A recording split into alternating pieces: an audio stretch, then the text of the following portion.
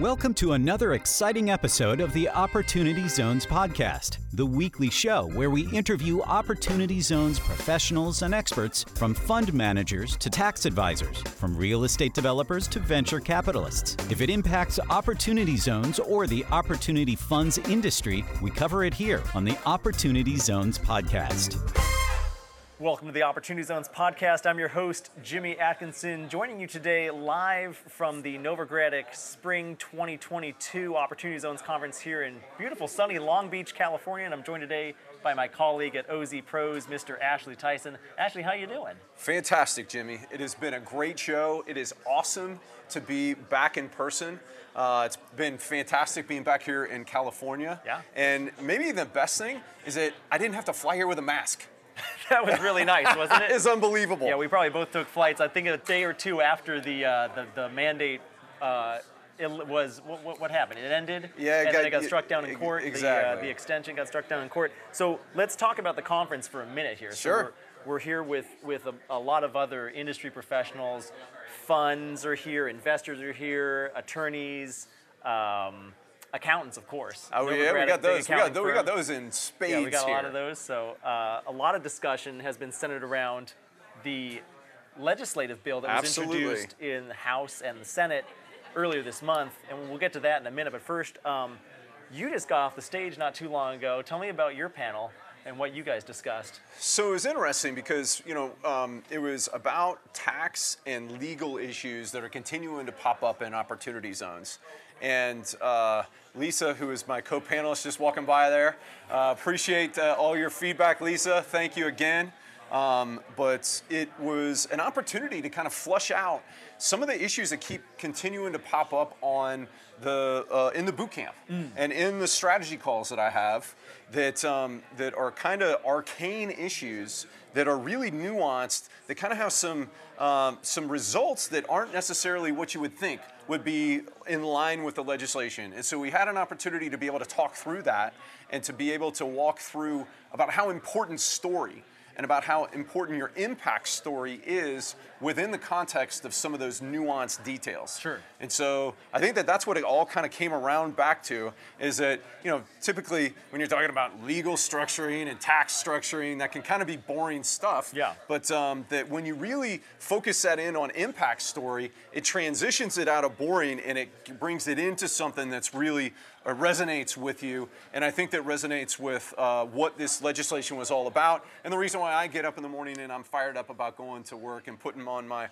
Opportunity Zone cape. You are fired up. I'm always fired up. I had to dial down the gain on my mic because you were blowing through the levels there a second ago. So you know what? Reed Thomas of JTC Americas said something really interesting earlier this morning on one of the other panels, which was we need to reframe Opportunity Zones as an industry to be less about it being a tax incentive program. That's exactly right. And more about it being an impact program, more about it being an economic revitalization program. Exactly. And it kind of goes along the same lines of what you were talking about. Well, then he also made a really good point that it's been portrayed in kind of the mainstream media as this thing for the super rich.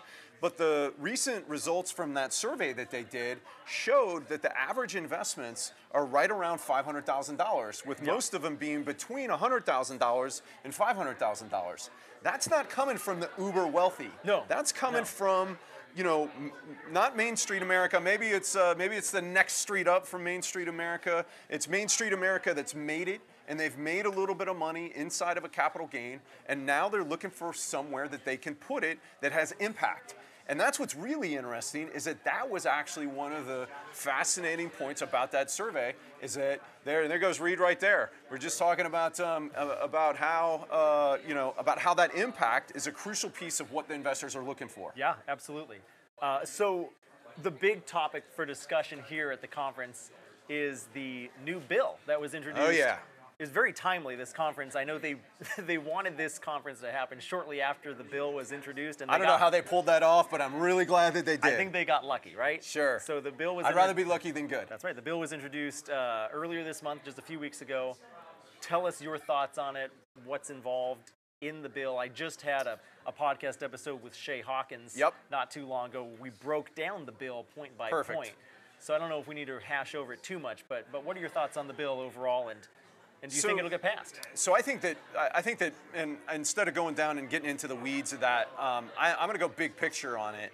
And what I was excited about as it related to that bill is that it indicates that this still has relevance on a bipartisan, bicameral basis. And so those folks are really focused on this, not as a tax incentive, but as a means for creating impact in these areas. And I think that that's really exciting. Mm-hmm. And it presents an opportunity inside of the news cycle to recast that story, to actually tell that story, and to bring it back into what it really is, to recharacterize this into the impact opportunity that that the legislation really is. And I think that that's what's exciting. Yeah, bring it back into the news cycle, but in a positive way. Exactly right. Unlike kind of the exact opposite of how it was brought into the mainstream media early on in 2018 and 2019, right? That's right.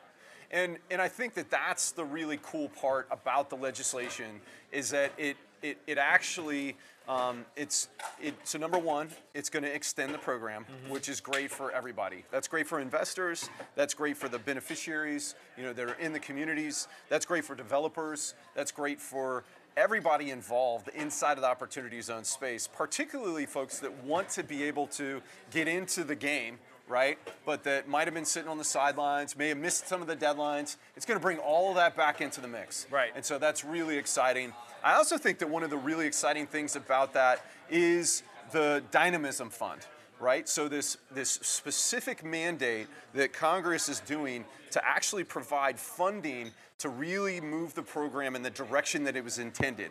So, and that's going to provide technical assistance, that's going to provide the much needed resources for the cities and counties and that kind of thing to really be able to take advantage of what opportunity zones are, which is a fulcrum. It is a fulcrum for them to be able to leverage all of their available resources, for this to become kind of a corralling point, and for folks to get behind that, but to do so in areas that may not have the cash to be able to afford high dollar lawyers or whatever. And that's what we've been really excited. That's the reason why we started OZ Pros. Right.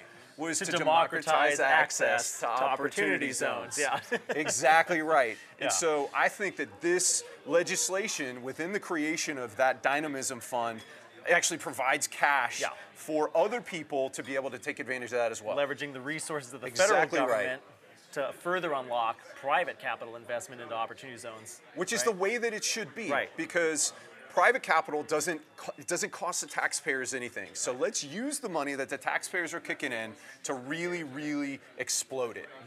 So more about the Dynamism Fund, because Shay and I didn't actually talk about the Dynamism Fund on our podcast interview. We basically just stuck to like the main OZ talking points, but it is a part of the OZ reform bill, although I don't think it's restricted to OZs, the Dynamism Fund specifically. No, it's not. So what amount is it currently in its current form in the bill?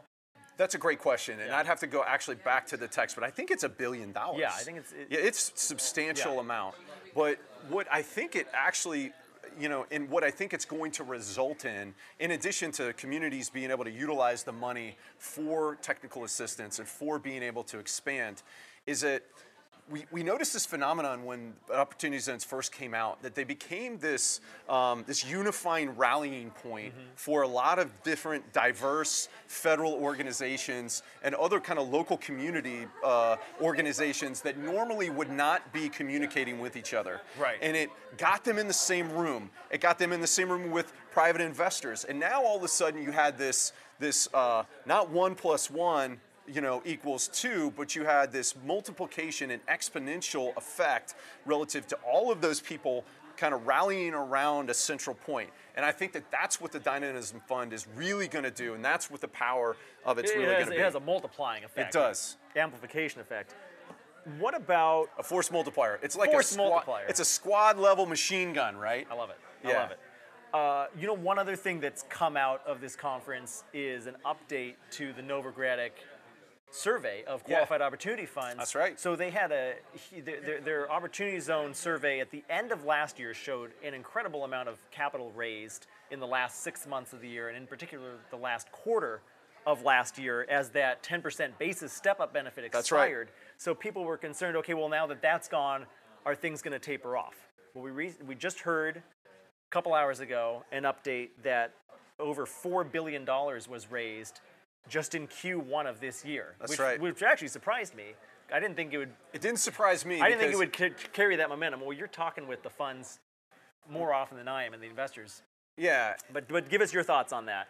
So at the end of last year, it was nuts. Yeah. I mean, we were having strategy calls all the time. We were setting up funds.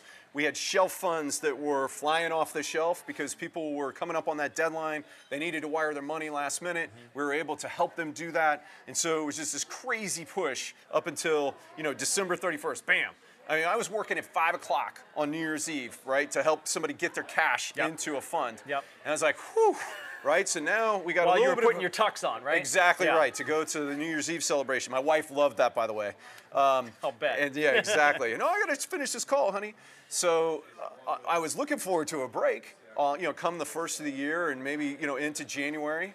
And lo and behold, it did not slow down. We still had people really, really interested in opportunity zones and doing massive amounts of influx and fund setup and that kind of thing. That 10% basis step up is a nice benefit, It's but great. I really just have been equating it to the cherry on top of a big right. hot fudge sundae. So Exactly the cherry's right. gone now, but you still got a nice hot fudge sundae. Well, it's that 10-year step up in basis. And I think that people are really starting to get the real benefit and the unbelievable impact of that, especially as it relates to eliminating that depreciation recapture, which, as you've said before, is the fourth benefit of opportunity zones. The hidden benefit. That's right. Well, it's the third hidden benefit now because there's only two main benefits. Exactly right. With the reduction out of the way. What else? What's on your mind, Ashley? OZs? What trends do you see for 2022? So I think that we're going to see a lot more conversations, and I think that this is what we're talking about, especially as we're going into the opportunity for folks to be able to kind of join our advocacy efforts on trying to get this legislation passed. Is that I think we're going to hear lots more about the positive impact that's coming out as a result of opportunity zones.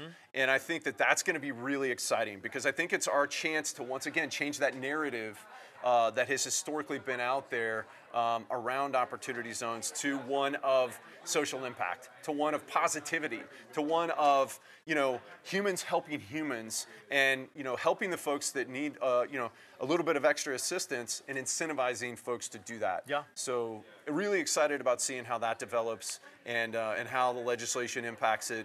And then also seeing, what happens kind of in the grander scheme of the economy as it relates to this as well. Yeah. Because once again, the seventh wonder of the world is tax-free compound interest. Yep. And that's what opportunity zones represent. Yep. It's a super Roth. It is. Right? It is. So And the quintessential hedge. And the quintessential hedge against inflation and That's recession. exactly right. Yeah, we talked about that on our last live episode we did at Cleveland. the Novogradac conference in Cleveland. I'm glad you brought that up again. So I think we should probably bring the volume level down a little bit because they just started the next session over there. Okay, that's right. We'll wrap up the episode in a minute. I got to tone my voice down. But before we go, I wanted to get your thoughts on, do you think the reform bill that is going to enhance, improve, expand opportunity zones, do you think it'll pass this year in this session of Congress? Wow, that's really tough. Putting you on the spot I was here. going to say that was one of the things that they really kind of discussed inside of that first session, and I think it's going to be tough. And I think that the only way that gets through is if it's attached to something else. Oh, sure. Yeah, and so I think that if I was prognosticating, give me your pick. Like we're picking a football game. Yeah, I'm here. going to say that. Well, you know what? Yeah. Actually, everybody shows up for that, for that webinar, and we get the word out like we should. I think it's got a chance of going through. All right, it's got a chance. It's got a chance. Not a great prediction. I'm predicting. I'm on the record as predicting. I think I'm just looking into a crystal ball here. Yep. So, but you can quote me on this. I think it's going to get passed during the lame duck session after the midterms. All right. That's my prediction.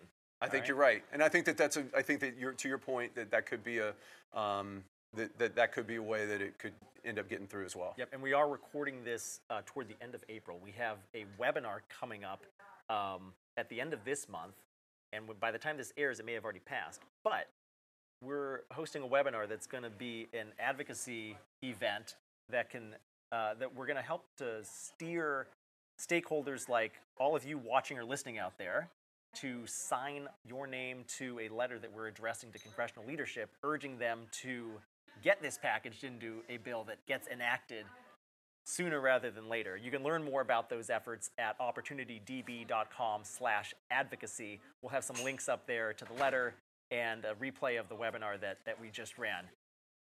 Ashley, any last thoughts you'd like to leave our viewers and listeners with today? Yeah, yes, that's it. So, this is one of the things that I said from the panel as well, is that, each one of us, if you're listening to this, you are an Opportunity Zone influencer. And each one of us has an opportunity, pun intended, definitely there, to put on our Opportunity Zone cape every day and to really think about how we can have impact and how we can, make the world a better place. And what a great legislative program to be able to do so. So get involved, right? Get involved, participate in the webinar.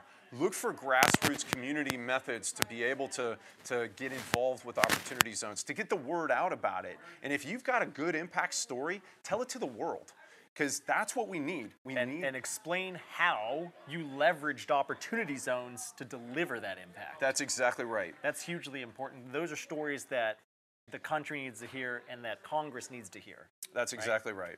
And then as you're doing that, just get after it each and every day. And I think that that's the key.